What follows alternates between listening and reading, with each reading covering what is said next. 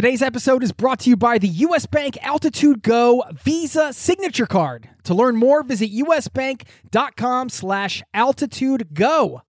Today's episode is brought to you by Wise, the account that helps you manage your money around the world, which is huge for travelers. I've been a customer and a fan for 10 years. The Wise account helps you send, spend, and receive in different currencies fast, and they do it all without hidden fees or exchange rate markups. This service has been so critical for me in my life as a traveler, as a nomad, as somebody living abroad. And you can join 16 million customers and learn how the Wise account can help you out on the road at wise.com/travel. That's wise, wise.com/travel, or download the app. This episode of Zero to Travel is brought to you by the 2024 Nissan Pathfinder with 7 drive modes. The Pathfinder's available intelligent 4x4 is built for even the most epic journeys. Learn more at nissanusa.com. Like sitting at a desk, and I really wanted to travel, and I just did not have the means whatsoever, especially with my student loan payments coming up, and rent in New York City is extremely expensive. So I just didn't see an outlet of when I was going to travel, and that really freaked me out.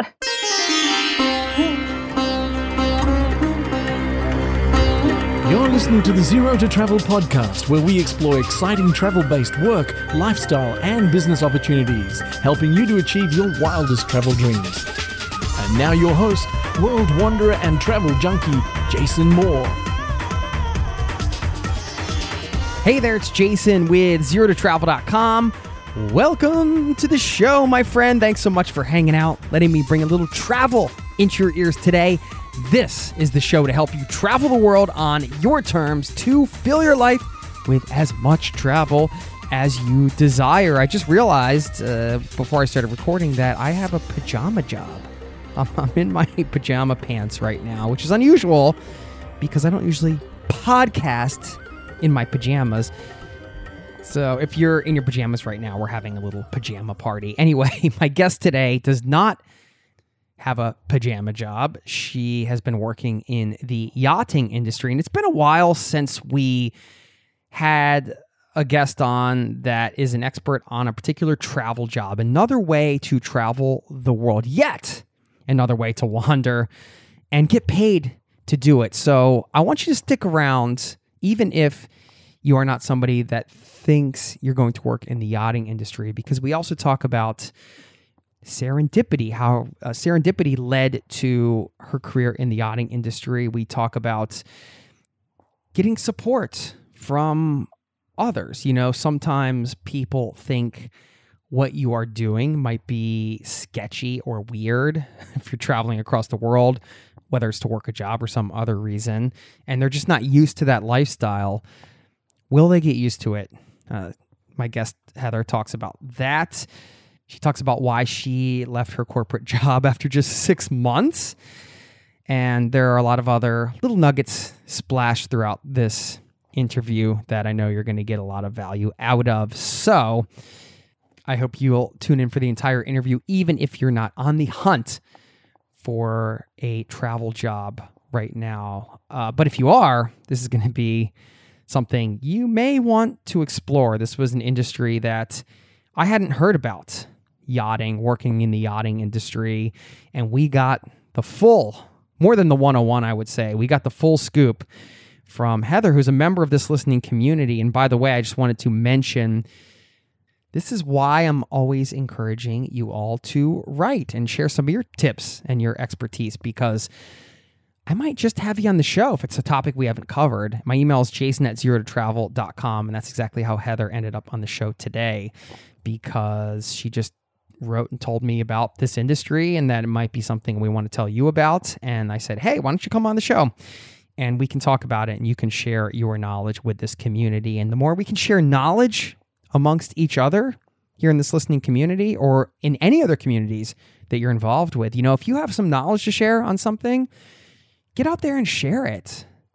It's a wonderful thing to be able to help people do a certain thing or just give them your perspectives or your ideas. And if you are an expert at something, or if you know more than the average person about something, find a way to share that. It's always a good thing. You can benefit your local community. You could do it like this on a podcast. You can do it in a lot of different ways. You could just do it one-on-one. Maybe somebody asks you a question or there's a friend you want to help out. It's always a beautiful thing to share your knowledge. So get out there and share your knowledge. At the end of this interview, I'm going to share a little bit of my knowledge around working travel jobs and some of the benefits around that, which you'll hear a couple in this interview. But I did work touring jobs where I was just traveling around getting paid in the events industry and the music industry. I didn't have a home, and that allowed me to see the world. And I just wanted to share a few of the benefits around working travel jobs at the end of this show. I want to talk a little bit about serendipity as well. And I also want to give a shout out to all of you listening from a small town. A small town shout out for the small towners out there, the small townies, whatever you want to call yourselves, because I had a listener from a small town write in. She had a lot of nice things to say. And I know some of you in this community are from a small town. Maybe you're in a small town listening to this right now. So a specific shout out just for you. Now, let's slip and slide into this interview, and I will see you on the other side.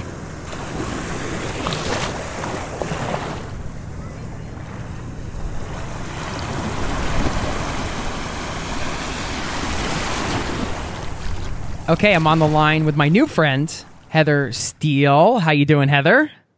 Good. How are you? Thanks for having me. Thank you. Yeah, I got an email from you, and I'll read a snippet of it so people can understand where this is coming from, because you had listened to the sailing podcast episode I just had recently done at the time you sent the email. And you said, I'm from a similar world, but working on motor yachts ranging from 130 feet to 250 feet as a stewardess. It's a great career option for people interested in hospitality and travel. However, it is not for everyone. Tight quarters, very picky guests, and nonstop moving. The perks are worth it for those who enjoy the work hard, play hard mentality and love the sea. And you mentioned not having ever seen a podcast or listened to a podcast about this, about the yachting industry. And if I knew about it, and I guess we were just chatting a little bit before we started recording, you didn't really expect me to actually invite you on this podcast to share your expertise. But anyway, here you are. So thank you. Yeah, here I am. Thanks for having me. And I love to share it with people that are interested in travel, and maybe they're not, the typical 9-to-5 people, and just give them an opportunity to learn about it and share about it. All right, cool. I'm always serious. Like, I think people listen to me on the podcast and they're like, all right, yeah. I'm like, get in touch. Let me know if there's an episode you want to hear or something you have to share with the community. And then when people like you come along and you have something valuable to share that's going to help people, then that's how we do this. This is let's do it. How we do this community thing, right? So anyway, if you're listening, just a little side note there, get in touch if you have something to share, or if you just want me to put something out there on the podcast, into podcast world. So anyway, we have a lot to dig into, but of course, first, I got to learn a little bit more about you, because I have no idea how or why you got started working in the yachting industry. All right, first of all, yachting, was that part of your growing up in any way, shape, or form? No, not at all. I grew up in New England, so I was around boats all the time, but they're mostly sailboats. And my family had like a little motor fishing boat, and I absolutely did not like it at all. Oh, really? I would get seasick all the time. There was just it wasn't a nice fishing boat. It's just like your man's man fishing boat. So I never thought of maritime as a career at all. But so I went to college in New York, graduated, was working in corporate America, so to speak, and met this yacht crew while I was out one night, and I had no idea. I was like, what's a yacht? No idea. And so they kind of gave me a little background knowledge and explained it to me, and I was kind of getting burnt out of the city, and I had student loans to pay for. Yay! So, yeah. So I was already ready to try something else.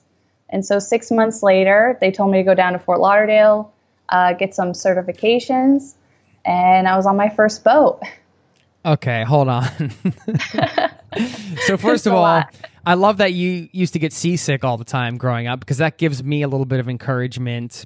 Because during the sailing episode and having gone sailing for the first time this summer, I was like, all right, this could be cool. I can imagine like spending days or weeks on a boat, but I think I might get seasick in the rough seas, and I do, and I have before, and it's awful.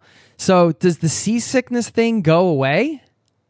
Yeah, I think you get better at managing it. I mean, I was on a 25-foot boat when I was younger in just rough seas. Like, we never looked at the weather. Well, we did, but if the sun was out and it was, 2 to 4 feet, it's fine.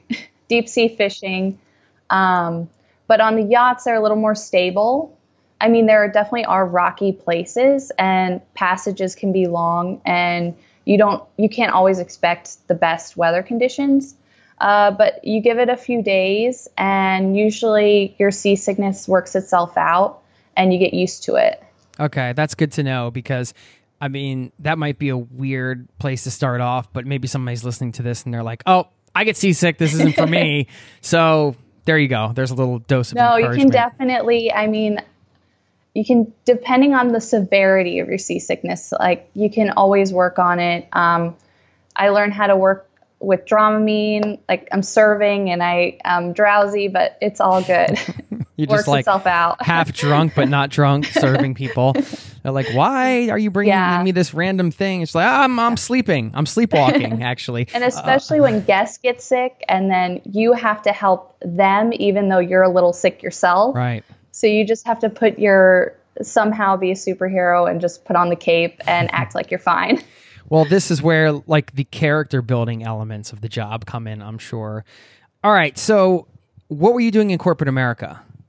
I was doing real estate and construction. Is that what you studied in school, or? Yeah, my concentration was hotel development. So I was working with a developer in New York City, and then they had their own construction sector. So I was helping just with anything from contracts and admin stuff to being on site and doing walkthroughs. What made you pick that major? I just love the whole aspect of creating something from start to finish. It's an industry that not many women are in. So it's interesting. And my stepdad was a contractor. So I had a background knowledge in building materials and that sort of thing. And with my love for hospitality, it just seemed perfect to go together. And I really enjoyed it and had wonderful bosses and a wonderful team. So it worked out. But how long were you working in corporate America? It couldn't have been that long. No. It was about 6 months. You lasted 6 months. You're like, I really love this major. It's super interesting. I'm going to do it for 6 months. Yeah, but it's just like sitting at a desk, and I really wanted to travel, and I just did not have the means whatsoever, especially with my student loan payments coming up, and rent in New York City is extremely expensive. So I just didn't see an outlet of when I was going to travel, and that really freaked me out. Right. That's the key. When you're looking years ahead and you're seeing like, how am I going to, like, this treadmill just kind of keeps going, and it's going to keep going for a long time unless I get off of it and do something different. Right. Right. And I think that's something I really pride myself on, is just like taking the leap, because there's never going to be the right time, and you just got to rip the Band-Aid off and do it. Right. And with the student loans bearing down and everything, I think there are a lot of people that can relate to that, whether it was student loans for you before or now, or maybe it's a mortgage or something like that. We all have these external, I think, challenges we have to overcome. And they can easily be used as an excuse, right? Like, you could have said, well, I've got these student loans. I should just, start making a dent in them, do this for a few years, figure out the travel thing later, but you didn't want to wait. So that's cool. Let's talk about this serendipitous moment. I'm guessing this was maybe at a bar where you met a yacht crew or something. Was this a night out? Like, what? Yeah. How did that go down? So they had just dropped off guests. And so normally you drop off guests and your crew is like one big family, which is something I also really love about it. And so you all go out together, you go have a couple drinks and just relax, because you've you've had guests on for, it depends, 7 days or a month, and you just need to get off the boat. And so I met them there, and then just randomly, like you were out with some friends or something, and okay. Yeah, and we all just started talking, and just how you do, how you just meet people. And the next day, they invited me to go and just look at the yacht. So I was like, okay, yeah, I'll do it. And so they gave me a little tour, and I kind of got to see where they sleep and what they do. And at first it was really interesting because I was kind of comparing the yacht to a building. So I was looking in the bilges at all the pipes and how everything works. Yeah, you had your sort of infrastructure construction hat on. Right. I'm like, how does this all function, especially on salt water, which just constantly erodes everything? So that's why crew are so important, to keep the asset looking perfect and brand new. But yeah, they gave me some tips. We traded contacts, and they're like, if you're serious, let us know. Were you pretty serious right off the bat? I mean, you were there for the tour, I guess. So yeah. I mean, I don't know. It just lit me up. It seemed like such an interesting lifestyle, and it definitely attracted me to the fact that I was telling my friends about it. I was talking to my parents, and some people called it a little sketchy. They're like, are you sure you want to just go out on a billionaire's yacht and work for them? Like, what if something happens? How does that work? It was just not understanding the whole industry for people, that they were just a little bit cautious for me. Especially for the people that love you, and you can imagine how it could seem. I mean, immediately you start getting protective and thinking, all right, you're in the middle of the sea, somebody acts up or does something, what happens? What kind of recourse do you have? How are you going to get out of that situation? I mean, these are all kind of questions we should talk about. I think you just touched on something really important, and this is the case for a lot of different travel jobs or seasonal jobs, and certainly I can relate to this coming from my time like working as a touring manager and things like that, is it's not just a job, it is a lifestyle, like you said. And there is a big difference between like a job you go to, like if your job, then you have your social life and everything. And when it's a lifestyle, everything's sort of intertwined. I guess it really depends on you as an individual, what you like. I quite enjoyed the lifestyle of touring. It sounds like you're enjoying the lifestyle of, what do I call this industry? Like if you were going to Google this, what would you Google? You Google yachting industry. Yeah. Okay. Yeah. Just to find jobs. Yachting, yacht crew, if you're interested in crew. I've heard super yacht or something. Is super yacht a term? Super yacht's a term. Mega yacht's a term. Yachting, I think you'll get the most internet hits on, and you can kind of explore and branch out from there. Okay.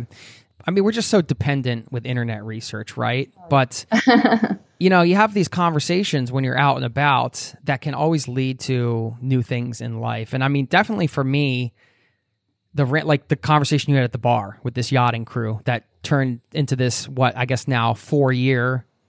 Right. All just through word of mouth. It's crazy. It's just important because I think you got to have your antennas up. Like, not like you're always looking for opportunities or looking to get something out of a conversation. I don't mean in that way, but I just mean kind of like if you're interested in travel and you're doing a lot of research online, whatever, that's great. But like other things can happen outside of that. So I just think being open when you hear things and kind of talk to people is an important thing. Yeah, no, exactly. And just really taking your environment and, like you said, just being open to different opportunities and not be closed off to someone's lifestyle just because it doesn't fit yours or you never heard of it before. Yeah. So, yeah. So you're having these, you go on this tour, you check it out, you're kind of mulling things over, you have these people's contact information. They obviously sound like, I mean, I don't know if it's just them or the whole industry, but it sounds like they were pretty sort of helpful and accepting in bringing somebody new into the mix, which is always super nice. And then at some point you just say, hey, I'm actually going to go for this. And you reach back out to them. Is that? Yeah. And they're always, it seemed like they're always just hesitant because of course, people find it really fascinating at first. And then you spend all your time on someone helping them get into it, and then they back out, or, they feel like people waste their time a lot. They'll be like, oh yeah, that's so cool. I totally want to do it. Give me all this information, write me all these, long messages of how to do it. And then you just never hear from them. So they were actually pretty surprised. Like, I showed up 6 months later in Florida, and they're like, oh my God, you're here. That's great. Yeah, I can relate to that. I mean, I'm not going to regale you with old tour stories, but I can tell you that every day I was out working events and traveling around, there was at least one, but usually multiple people coming up to me and saying, oh, I could do this job. How could I do this job? And I'd be like, at a certain point, I just started being like, all right, so you want to be on the road for months, never go home, don't have a home. Like, I realized they're like, oh no, that's not for me. Or like, they would still say they were serious, but 99.8% of the people that I even spent time with or answered questions for never got back to me, never took anything seriously. There was probably like, not even a handful, like a few people that I actually took the information I gave them and did something with it. So right. And you want to help people, and you don't want to get jaded about them not responding or not, because I'm so passionate about it. And I think it's such a good industry for the right people that it's like a missed opportunity. Like, just try it. Like, what's the big deal? You go back to land and it's fine. Right. All right. Well, that is something I want to talk about. I'm earmarking this for the right people, because we should get into like who this is for, who it's not for. But let's talk first about the certification. It sounds like you were down in Florida. You mentioned getting some kind of certifications. Is that something that's required? Like, maybe you can just quickly give us the 101 on like the types of roles there are, what may require certification and may not. Yeah. There is some certification required, which, so there's a week-long course. It's called your STCW. So that's for all your sea life safety, learning how to inflate, flip over a life raft, that kind of thing. They make you tread water for a certain amount of time. So you have to be pretty physically fit and be able to, you have to be strong, because you can get into situations and you have to take it seriously. And then you also take like your first aid, just very basic first aid, and you have to get something called an ENG1. So what that is, it's so very specialized doctor clears you to work on the yacht. So it's just a little bit of a more intense physical, but it's nothing too in depth. And depending on where you want to work, I always recommend, I took an interior course to kind of get myself familiar with the interior of the boat and being a yacht stewardess. So that was like service, flowers, housekeeping, and just general yacht 101, how you should act, how you should be, just good like crewmanship qualities you should try to attain. And on deck side, you can take something called a powerboat level 2. And I haven't taken the course, but I know it helps you get familiar with driving the tenders. So those are the small boats that the yacht pulls behind, and all the water toys. The and small jet boats ski. that are like the same size as most regular people's boats. I know. Yeah, like the 35, it's like 20 to 35 foot boats that they tow behind the massive crappy boat. little 30 Yeah, they're foot like, boat. Yeah, exactly. So and you can take these courses in big yachting capitals. So Fort Lauderdale is one, Antibes is one. There's some in Cape Town, South Africa. I know you can get certified in Australia. So those are like the main hubs for all this stuff. A couple quick questions around that. Did you get hired first, then you take the courses, or is it vice versa? No, you have to take the courses first, Okay. Especially when you're green. you need that STCW because it's maritime law. Okay. Would that Yeah. be the bare minimum? Like if you were going to do the bare minimum to get hired, would it be the STCW? STCW and the ENG one. Okay. And what are the approximate costs for those types of things? Sounds like it's something you have to do in a physical destination, like you can't do it online, for example. Yeah. You have to do it in person. The STCW costs you $1,000 Okay. and that's 5 days. Okay. And the ENG one is around $200. Okay. And an interior course is like another 5 days, and that was $1,000. Okay. And that was like a sort of a bonus one that you did. Yeah, it helps you because it is hard to get a job when you don't have a lot of experience. Okay. So, and you were in it to win it. I mean, you're taking these courses, you're paying for it. Yeah, You're I moved down. I sold everything. I had one suitcase. Yeah. And what did you just stay in a hotel or with some friends or something? That's another thing that's really interesting. There's these things called crew houses Okay. that are down here. So it's kind of nice when you first get in the industry to be in a crew house because whoever owns the house has connections, so they can set you up with day work on yachts and things like that. And then you're also around other people that are in your same situation too, and applying for jobs and taking the courses. So you start to build your network there. Oh, that's nice. Yeah. It's like a built-in hub. Okay, so when you sign up for these courses, it sounds like you were in Fort Lauderdale, right? Yeah. Do you then get hooked in with do they hook you in with a crew house? Can you stay at one right away, or what were you doing? Yeah, all the crew houses are just owned individually, and they have like Facebook pages, and just through word of mouth, or they'll give you, oh, I know this woman, she's got a spot open, here's her phone number, and you just call her up, and it's not very formal. So they're like, hey, sense. this girl Heather, like she's taking the courses, she's getting in this industry. Sure, you can stay at our crew house, and then you're immediately plugged into the community. It sounds like.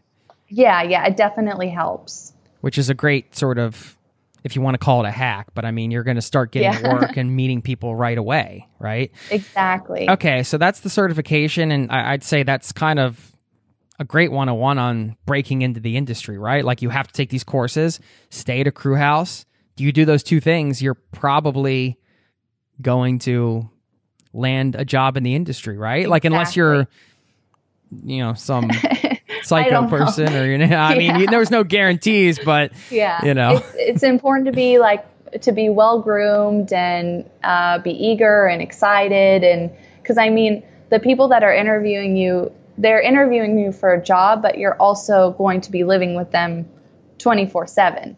So you have to be able to click with the people you're interviewing with. And that doesn't always happen.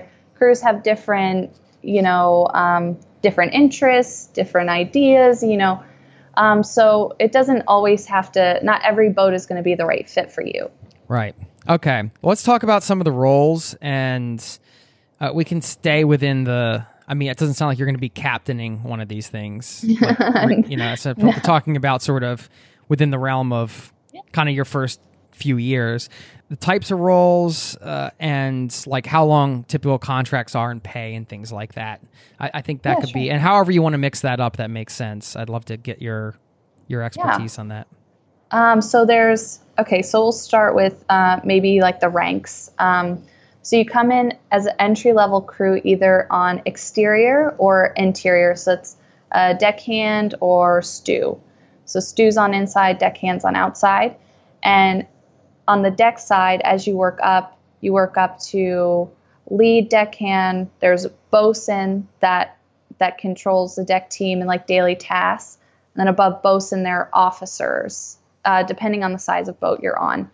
And then they're in charge of mainly a lot of safety stuff going on the boat, all of the fire equipment, maintaining all of the expiration dates, running drills with the crew, that kind of thing, crowd control.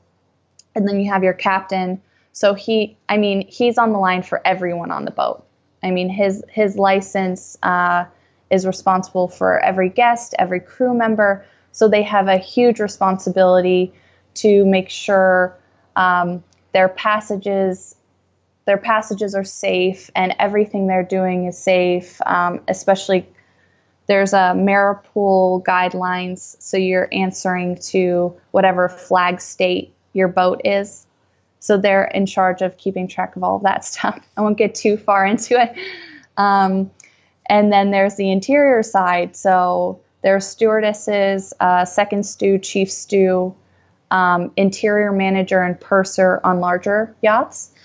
And some of these stews can have dual skills. Like if you're into massage, you can be a stew masseuse, which is a huge thing. Yeah. Is stew short for steward or stewardess? Steward is male and stewardess is female. Yeah. So you can have male stewards in the industry or female stews, and same on the deck side. You can have female deckhands or male deckhands. But stew, that word is shorthand for steward or stewardess, correct? Yeah, okay. Exactly. Okay, so it sounds to me like, and maybe I'm generalizing, but deckhand stuff or the outside is all about sort of the operation of the boat, whereas the interior more is the hospitality type of stuff. Is that accurate? Exactly. And we do maintain the entire interior of the vessel. So all of the materials, the stone, the marble, silks, all of that stuff. And then there's engineers. Engineers are extremely important. There should be at least one engineer on board. Sometimes there's 2 or 3. And then there's your chefs. So usually boats will have one chef, but larger yachts will have a guest chef and like a sous chef for crew and to help with guest meals. That's who's on the boat. Okay. And like the size of the crew, if you want, I mean, I know it depends on the boat and everything, but if you just want to give a rough estimate or range.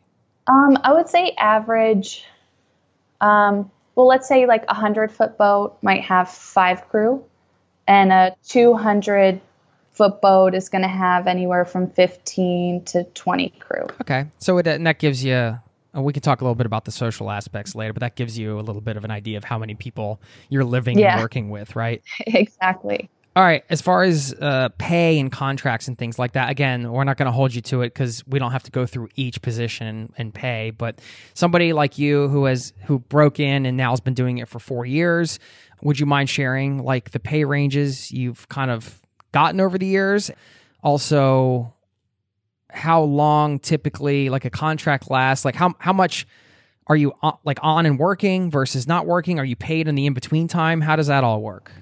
So pay ranges, like starting level pay for entry level stew would be $3,000 US dollars per month. US dollars or euros. But again, per month boats work. Yeah. Okay. Yep. Work at different euros or dollars, and all the way up to $9,000 a month if you're chief stewing a large yacht or you're interior manager of a large yacht. I mean, this is a career and there's a lot of money to be made. But again, you have to go through all those experiences and retain good references and all that to get to those higher level positions. Sure. It's a career. Like you wouldn't show up just like you wouldn't go to an office show up and be chief stew. Hey, I want to travel, man. Like, let's just, I'll do the $9,000 a month gig. I'll take that one. Exactly. It's a professional environment. Right. And as far as like your contracts go, norm is like 30 to 40 days of time off, which is hard when you're first getting into it, but that's the standard. And then there are boats that are switching to more of a rotation, which is amazing. So you'll work 5 months, have 1 month off, no matter where the boat is, no matter what's going on. You have those 2 months out of the year, and they'll pay for your flight home, or if somewhere you want to go is closer than your flight home, they'll send you there. Again, this all depends on the contract of the boat. And then as you get up to those more senior level positions on larger yachts, you can get into a 2-and-2 rotation. So that's like amazing. And you're working half the year and you're still getting paid. Oh, okay. That's what that means. Yeah. So you're working 6 months, but you're getting paid for a year. Yeah. And sometimes there are, you won't get paid your full salary. Maybe it's half or 75%. And that's with one private owner. Like you're sort of Right. hired by the private owner, right? Like you are essentially, you're working for the owner of the yacht. You're not working for like a yachting company that hires crews, right? Like you're working for that individual. Yeah. I company. like to describe it like every boat is a different company because they all have different pays. They have different schedules. Like itinerary is a really big deal, like where the boat's going to be. If you want to be stateside or you want to be in Europe or do a worldwide itinerary, like that's all they're all very different. And again, like how many crew, that's a big deal too. Like if you want to have a lot of friends or you like more close knit yachts. So all of these factors go into what you want. And as you go through the industry, you kind of find what you like and what you don't like. And yeah. Okay. So when you're starting out, and just to clarify, because you mentioned like the 30 days off or whatever, is it usually that 30 days off after 5 months? Like you usually get hired for 5 months and then you will have like a 30-day break? Or is it like, hey, I'm working for 2 weeks and then I'm off for 30 days and I'm working for another 3 weeks? So yeah, the contracts are usually when you get hired as full-time, you're on there full-time. Like you could be on there a year, you could be on there 2 years, 3 years, 4 years, but usually it's a yearly contract. That's another thing that maybe a lot of people won't like.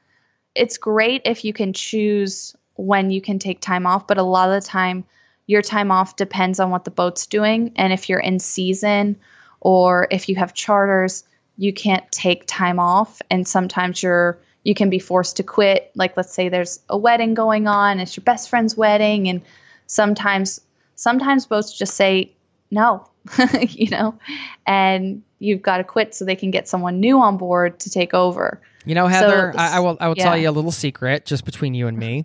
Yeah. I got invited to quite a few weddings, like in my 20s when a lot of people were getting married. Being on the road, weddings are expensive to go to.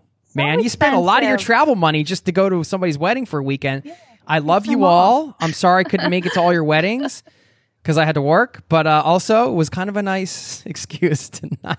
I was like making money instead of spending it. Not that I have anything against weddings, but it's a big commitment. It is. I mean, if you have a big friend circle and like people start getting married, it can get freaking insane. Like it's crazy. You can literally spend thousands of dollars going to weddings, and like I think a lot of people can relate to this. And it's like sometimes you got to put your foot down. Yeah. This is a total sidebar, little rant, and maybe this is like 2 strong cups of coffee in or whatever. But I know, right? You know what I'm saying? I'm sure. No, because I mean, our time off is really, really valuable, especially like, you being a tour manager, you're constantly moving. Your schedule is not your own. So when you do have that freedom to have your own schedule, you're like, okay, well, I've got to do this and I've got to go over here and I've got to see this person and right. And then you're going back to work. Right, exactly. All right. So generally, what is the busy season? Sure. So they're dual you can have single or dual season. So your winter season, well, you have your holidays. If you're in yachting, you are always going to work on the holidays. This was the first year I had Christmas at home in 3 years. First time being off for New Year's. So you work that whole holiday season and up until around March. And then there's like an April to May period where boats do crossings. So let's say Caribbean in winter, then they'll do a few week crossing to get to the Med. And then they'll do June to September charters in the Med, and then come back and try to fit in a yard period before the next holiday season. Okay. I have a couple other sort of logistical questions, but also want to get into the social life thing and some of the more travel stuff as well. What's like the day-to-day scene? Like, are you just on call 24/7? How does it all work? Okay, so when you have guests on, you are on that boat the whole time. I mean, you get breaks during the day. So max, you're allowed to work. You have hours of rest that you have to keep up with to follow the flag state protocols and laws. And so the maximum you're allowed to work is 14 to 15 hours. But I've had days where, I'm on my feet for 17 hours. You know, it's just when you're busy, your main goal and your priority is those guests. When they're on, like, they're your whole life, they come first, you know, more than anything. So you're dedicated. You're so dedicated to them. And so when they're off, you work a normal, usually a 9 to 5 schedule, and you're doing all the interior maintenance rounds. So just maintaining all those fabrics and materials, and you're taking care of, we call it the crew mess. So it's like our living quarters. So you're maintaining the crew mess, all of those things. Yeah. So it's busy. It's not for someone who doesn't like to work hard. Cleaning up your crew mess. Yeah. All right. So you're always cleaning up after everyone. Right. That's the job. It's in many ways demanding. It's and this is where we're getting into like a certain type of person, right? And I mean, I think like you would know this better than anybody working in this industry, having like just had the conversation with people in the bar, then you're down in Fort Lauderdale, and the next thing you know, you're on the boat, and it's the reality of it. You can only prepare your mind for that situation so much. You can only visualize the situation so much until you're living in it. It's hard to really know how you're going to react with to things like being with the same group of people for months on end, like being on call, working a 17-hour day, and like servicing people. Like, I imagine the right person has to be very hospitality oriented and willing to set ego aside, I guess, and serve people. That's totally, the ego thing is a really big deal, and to not be above it, you know, because some people, I mean, it's not a glamorous job. You're cleaning toilets and you're waiting on people 24/7, and some people are just, I'm over it, I can't do this anymore. So it takes a special type of person, that's for sure. And you do hit those breaking points when you're just, I'll give you like a tiny little story where, so we were maybe our last day, second to last day of a 7-day charter, and these guests just loved to party. We loved them. They're all like young people. So we got along so well, and they just loved espresso martinis. I mean, morning, afternoon, night, and they're very intense, especially when you're trying to run dinner service of 10 people and keep everything on track. And so I just put the dessert plates down for the night. I'm like, okay, we made it through dinner service, and everybody orders an espresso martini. I'm like, okay, all right, get everything prepared, get everything ready.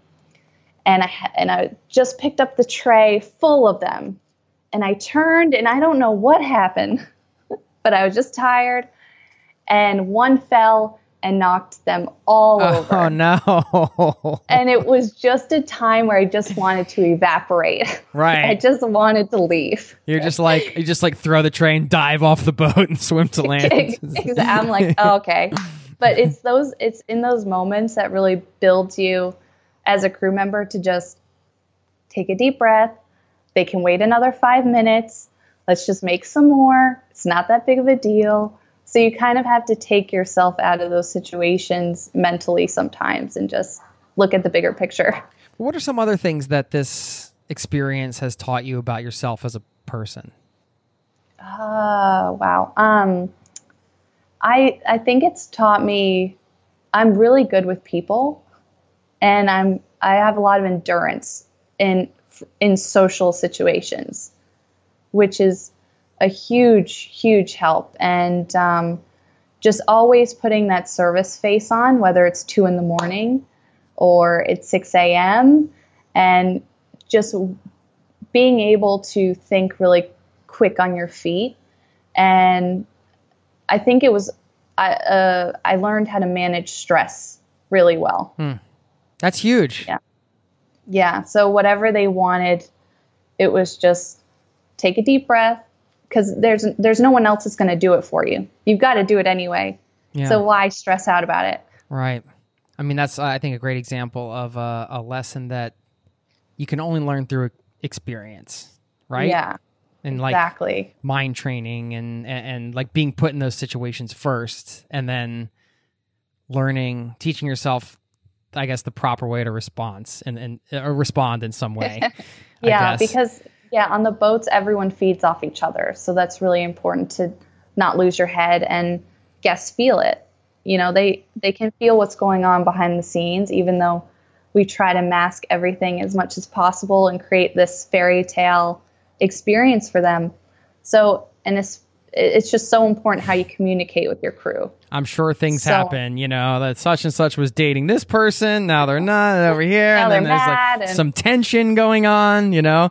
You can only hide so much, I guess, but exactly. We're all human. All right. So, well, that I guess can lead us into some of the social aspect. I mean, how do you find, you've been doing this for some years now, so I imagine that you're having a good time with it. I mean, what do you like about it? And this is something I didn't really notice until I left a little while ago, was the family aspect, and your crew members just turn into your best friends, and they know everything about you. And you go through so much together. So it's like you're bonding so fast, right? Yeah. And just the work environment, because you're there all the time, so you have to have fun. And I think on land, it's more serious, and people don't try to get to know you as well. But when you're working and living on a boat together, I mean, they know everything. They know your middle name. They know your dog's name. I mean, real they know where you're from. Yeah, it's like you're creating real relationships, and to be able to work with those people and have fun is so rewarding. Once you're all on the same page and you get into this flow, and you're killing charters and you're making money and everyone's happy, and it's good when everything lines up correct. How's the dating thing? Oh, dating's good. It's definitely hard to get on a boat with your significant other. But I have a boyfriend, and we've been dating for 3 years. So pretty much like the majority of my time in yachting. And he's an officer on a boat right now in England. So he's loving it. And so we were we were really, really lucky, and we've been on 2 boats together. And so it can work, and it does work. But there are definitely challenging times you see as couples on yachts where you have to separate work and personal. And sometimes it's not always easy to do when your living room is everyone else's living room in the crew mess. Right, right. I think another important thing to point out is, just going back to the pay thing, obviously you're living on the boat. I'm guessing meals are provided and things like that. So you don't have a lot of expenses. You're able to save a lot of money, I would imagine, right? Yeah, no expenses. You don't have rent. They pay for your meals. They pay for even your shampoo, your razors, all of this stuff that, you know, it's actually very expensive. And but it's all just a part of the package as being a crew. It's what you sacrifice to always be on call for the owners or charters. And it's an amazing way to save money. And that's what's helped me pay off the majority of my student loans and be able to travel at the same time. It's like the best of both worlds. That's fantastic. And what a great time to do it right after school. But I mean, for people that are older and might want to get into this, is the age range of the crew, like, is there a wide age range of people? Yes, I think there is. I mean, you have captains that are older, mates, engineers that are older. Stews usually range like maybe up until their 40s, and then they can transition to interior manager or purser on larger yachts if you have the right experience. And that's like a lot of accounting, admin background. So there are ways to continue. It's not just for, young people, which I think is just a norm and a stigma that would be nice to change, because I've always come into the industry and seen chief stews tell me that I have to have an exit strategy and I have to get a land job. And I just don't think that's necessarily the case all the time. So, I kind of want to, make sure people know, like, there's not a ceiling. You can make it work. And there's a lot of different people in yachting. And I think it's 2020 and it's really growing, like the different types of people that I see now. There was one other sort of money-related question I forgot to touch on. This is more applicable to U.S. residents because of our wonderful insurance scheme in our country. Do you have health insurance with these jobs, or is that something you pay for on your own? It really depends on the owner. You have like your workers' comp covered. So obviously if you get hurt on the yacht, they take care of you. But if you go out and get hurt off the boat, usually it's not covered. This is part of your sort of self-employment. I mean, you have very few expenses, so this might be one of them, it sounds like.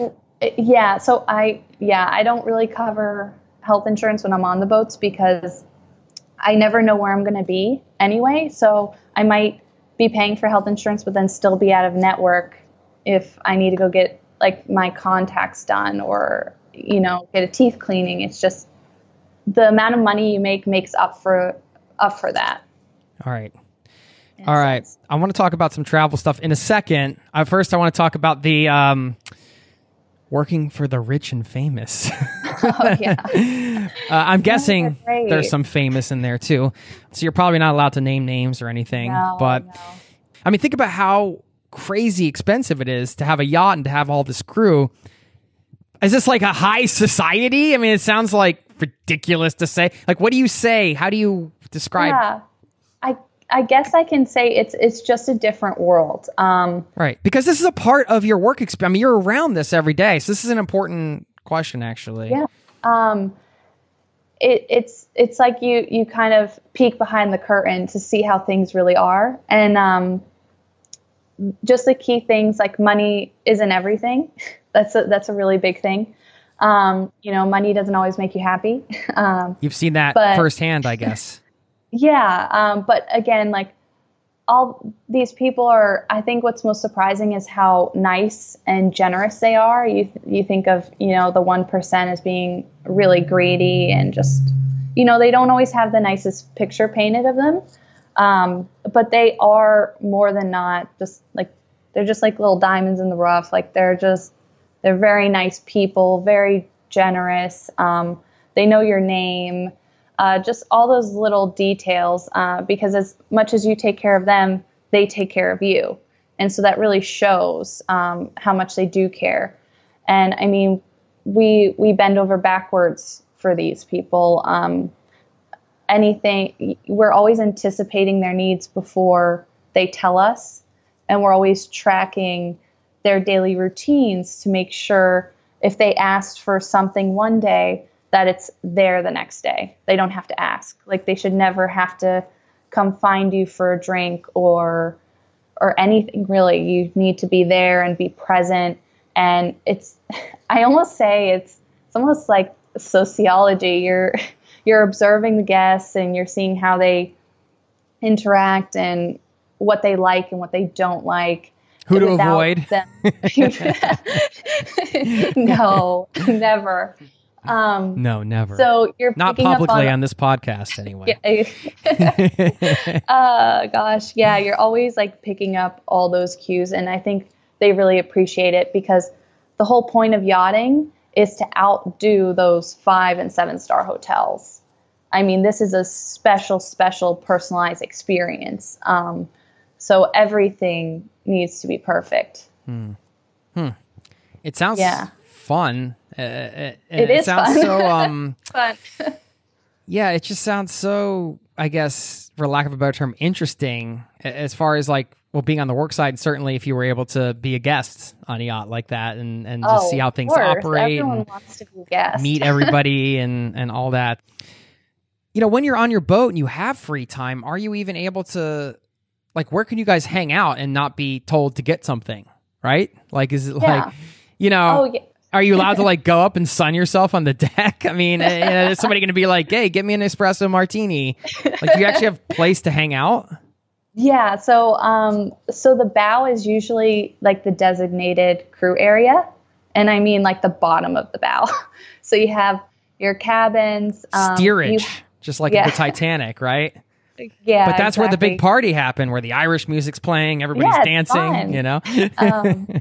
So you have like a little living room with like a sink and snacks and fridges. So it's totally separate from the guest quarters.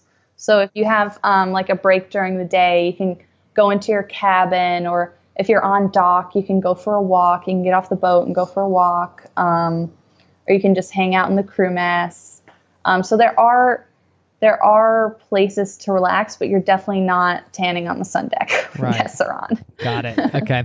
Yeah. You're not kicking back with your martinis. Well, maybe you No. are at some point. No. Travel. What have you been able to do? What are some of the things you've been able to do as being a part of this industry? I mean, it sounds like that was the number one motivator for you, right? To get into this industry is you wanted to travel. So, bam, you're on a boat, you're traveling. Yeah, I guess the biggest thing is you save your money so you can leave a boat and be unemployed for months, which is, who can do that nowadays? And you can go wherever you want. So I They think fly you to wherever you want, right? Yeah, Yeah, usually. Like, well, when you sign a contract, you say this is my home port. Okay. So you could say whatever that is. You're like, it's Bangkok, Thailand. Yeah, Australia. Right. So I think my coolest trip, or my most unique trip, I should say, was going to Australia in a van with my friends. So there's a lot of different nationalities that work on the yachts. So some of my closest friends are two crazy Australians from Cairns, and they were building out their van and invited me and my boyfriend to come out and follow them in a rental van all the way from Cairns to Melbourne, like the whole east coast of Australia. And I was like, and I really debated for a few weeks about it. I was like, that's so crazy. That's insane. Like, who does that? That's crazy. But I just woke up one day and I was like, I'm going to do it. Even if I have to quit my job because I was on a boat at the time, I'm going to go. And so I did. I quit my job and flew to Australia and lived in a van for about a month. And it was really awesome because they're locals. So they took us down, hours down dirt roads where the dash is about to fall off the van and you're kind of just like, just breathe, it'll be fine. Getting our van stuck in the sand, just all those crazy adventures that you can't plan. They had solar panels on it. They're totally sufficient. We had a shower, the web griller, we had power. So we really never went into the campgrounds. We parked wherever we could. Yeah. Nice. Yeah. That sounds incredible. The in-between times, you have, like you said, plenty of time to travel. As far as being on the boat, do you get to have some travel experiences while you're working? Oh yeah, for sure. Like, if you come into port and you have guests on in a few days and the boat's ready, you're only working that 9 to 5. So unless you have people that stay on watch on the boat and make sure all the systems are working and there's no alarms. But if you're not on watch, you can go out and you can go explore, and you have crew days, which are nice. So if you're lucky enough, you have crew days. So you can go explore during the day. And Well, what are some of the highlights, just the one or two things that you've gotten to do just from being a part of the crew where you're like, oh man, this is awesome. Like, I'm getting paid right now to... Yeah, exactly. The Bahamas are amazing. Exumas. I've been to Antigua. Antigua's beautiful. a lot of Caribbean islands. But I'll give you an example of a crew day. We were in between charters, and we took the small boat out, the tender out in the Exumas, and our captain knows all of these really amazing sandbars that just there's no one for miles, and you're in, not even waist deep, just the most crystal blue water you've ever seen in your life.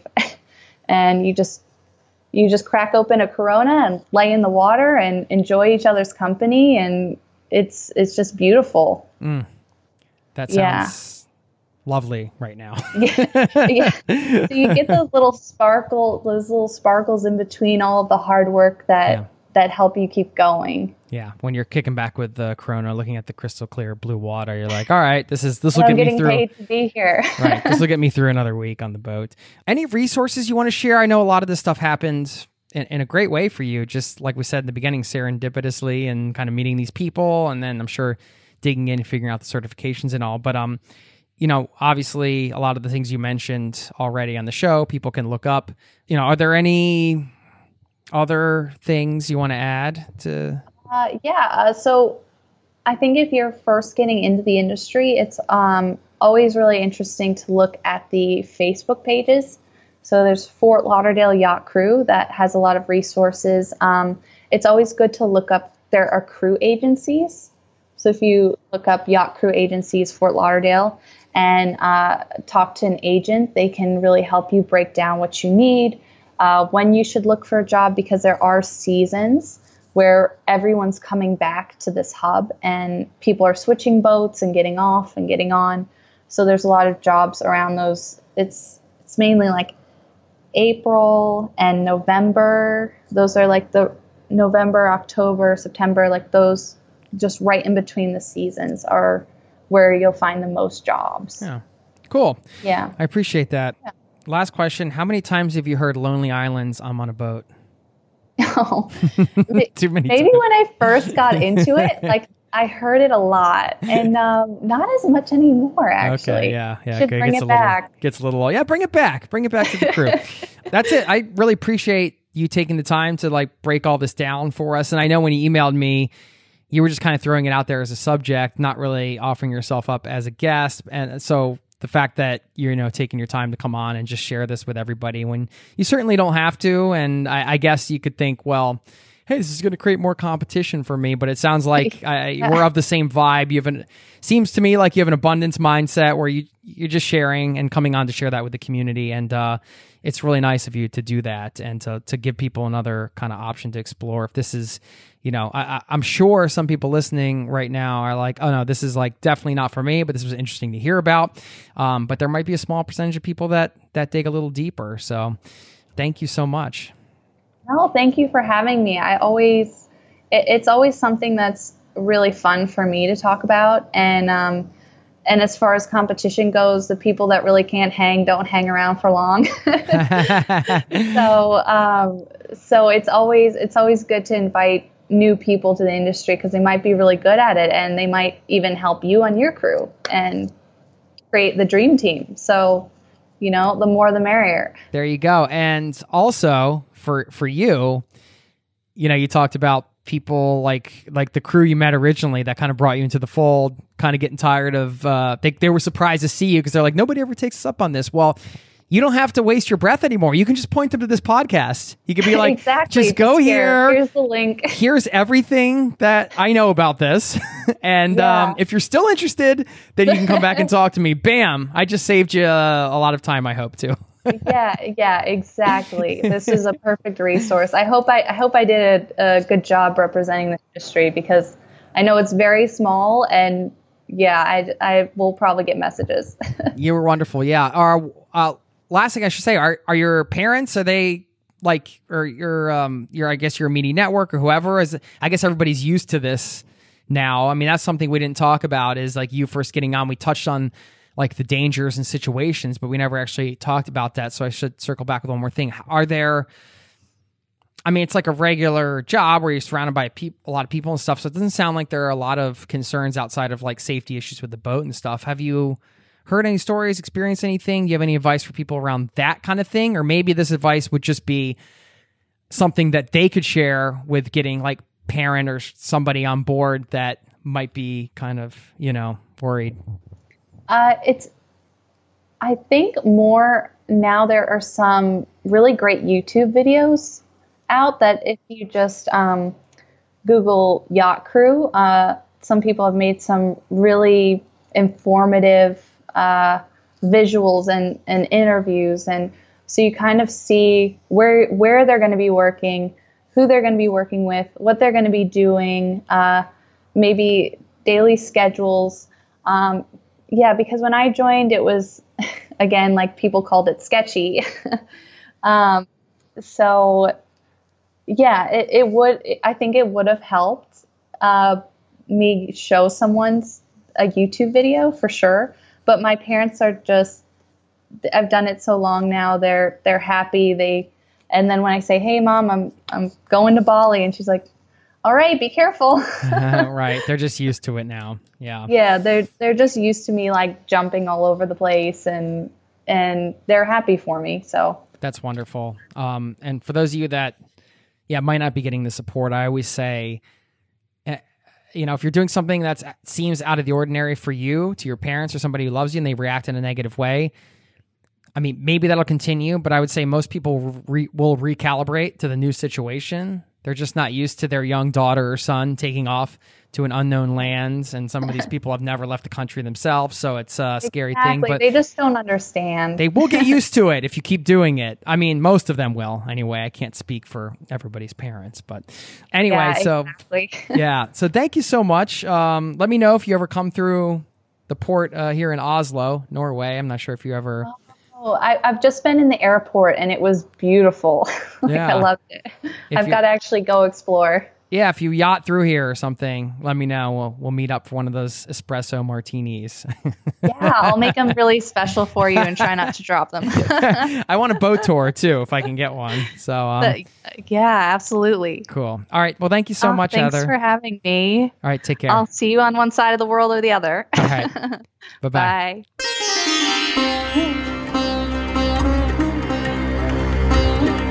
There you have it. Thank you so much to Heather for stopping by the show. She was awesome. I love to hear about new ways that I'd never heard about to wander the world and get paid to do it and have a unique experience. Nothing makes life more fulfilling, I think. As travelers, you know this. These unique experiences that we seek out, the things that kind of catch our eye or put us in a moment or just put us in a world that we would never get into if we weren't choosing to have that experience. I found myself in that position so many times over the years, and particularly through some of my travel jobs, touring around.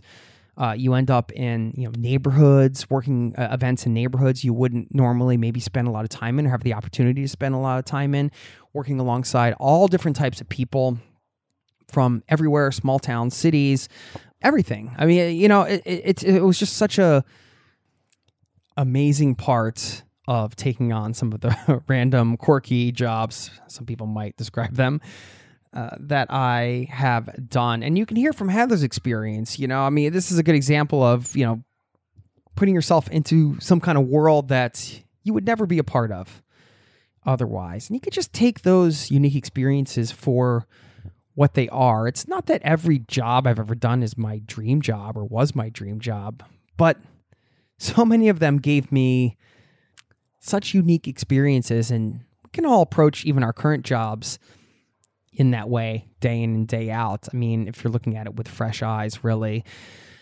But if you're dissatisfied with your current job, there are a lot of incredible things to do out there that are completely different than what you're doing right now. So be open.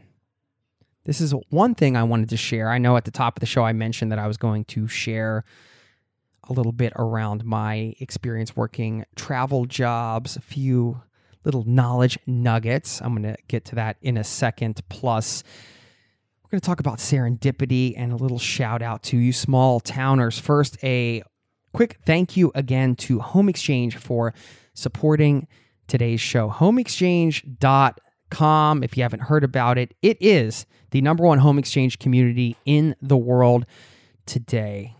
400,000 homes in 187 countries that you can stay in. In 2019, they had 3.3 million nights stayed at Home Exchange. I mean, it's a community of people, and I love the values they represent: responsible travel, authentic travel, all the stuff that we in the Zero to Travel community dig on. This is about fleeing from mass tourism, traveling more responsibly, getting to stay in people's homes and local communities, letting them stay in your home. It's really a beautiful thing. For those of you that may be concerned about COVID, which is totally understandable, they have policies in place for that. And we are going to be traveling globally again at some point, but you could use Home Exchange locally too, right? If you're taking a road trip, you're going a few hours away, you might have some options to stay at people's homes just right down the road from where you live. So don't think it has to be some exotic thing where we're exchanging homes from people somewhere halfway across the planet. Think about some of the traveling you got coming up locally and consider homeexchange.com, really. Just sign up. You can create a profile for free, and you only pay the annual membership fee when you make your first exchange. You can get 10% off that by entering the promo code 010. 010. When you make your first exchange, you'll get 10% off that fee. Join a community of people exchanging their homes seamlessly, easily, and without any money changing hands at homeexchange.com. Thanks to them for supporting today's show. They are awesome. Okay. Now, a couple things about travel jobs. First of all, I did mention being open, and I think that's important. If you're looking for something different in your life, don't be closed off to what some of those things might be. I think we can sometimes get boxed into certain ideas that we have about how things are going to be for us. And it's certainly important to know what you want and set those intentions, but that doesn't mean you can't deviate from that path, right? And this is where serendipity can come in. It ties in with being open. The story you heard Heather tell earlier on in the show was about how she met this yachting crew just at a bar in New York City. She was dissatisfied with her job at the time, was thinking about doing something different, but really had no clue what that was going to be. She was open. She was open to hearing different things and learning, and just was being open-minded. And because she met this yacht crew and had a great time with them, they offered to help her out, and she took them up on that offer and ended up working in this industry and having a blast doing it and being able to get paid to travel. And if she had not been open in the first place, that conversation might have been just another random conversation at the bar, right? The definition of serendipity is the occurrence and development of events by chance in a happy or beneficial way. So if you're open, you can experience serendipity because you're giving yourself the opportunity to take a chance occurrence or event and make it something that's happy or beneficial at some point, possibly. If you're not open, it's just another thing that happens that you forget about, right?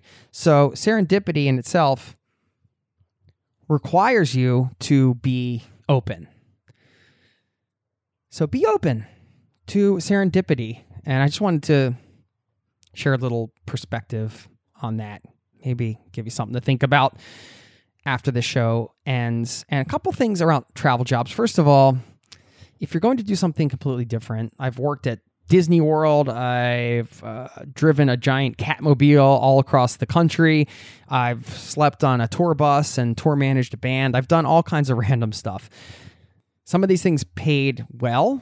Some of them paid decent. Some of them paid not so well. What I have found, though, is you are able to save a lot of money, or a good amount of money, when you are working and traveling, even if you're working a smaller wage job. For example, if you're a seasonal worker, you're working at a national park, and you're maybe not making a lot of money because you're just working in the restaurant in a national park or something like that, just to have a different experience than you would normally have getting to work in a park. The reason why is a lot of these types of jobs either give you accommodations or food or maybe both included in the job. So you're often not paying for a lot of those things.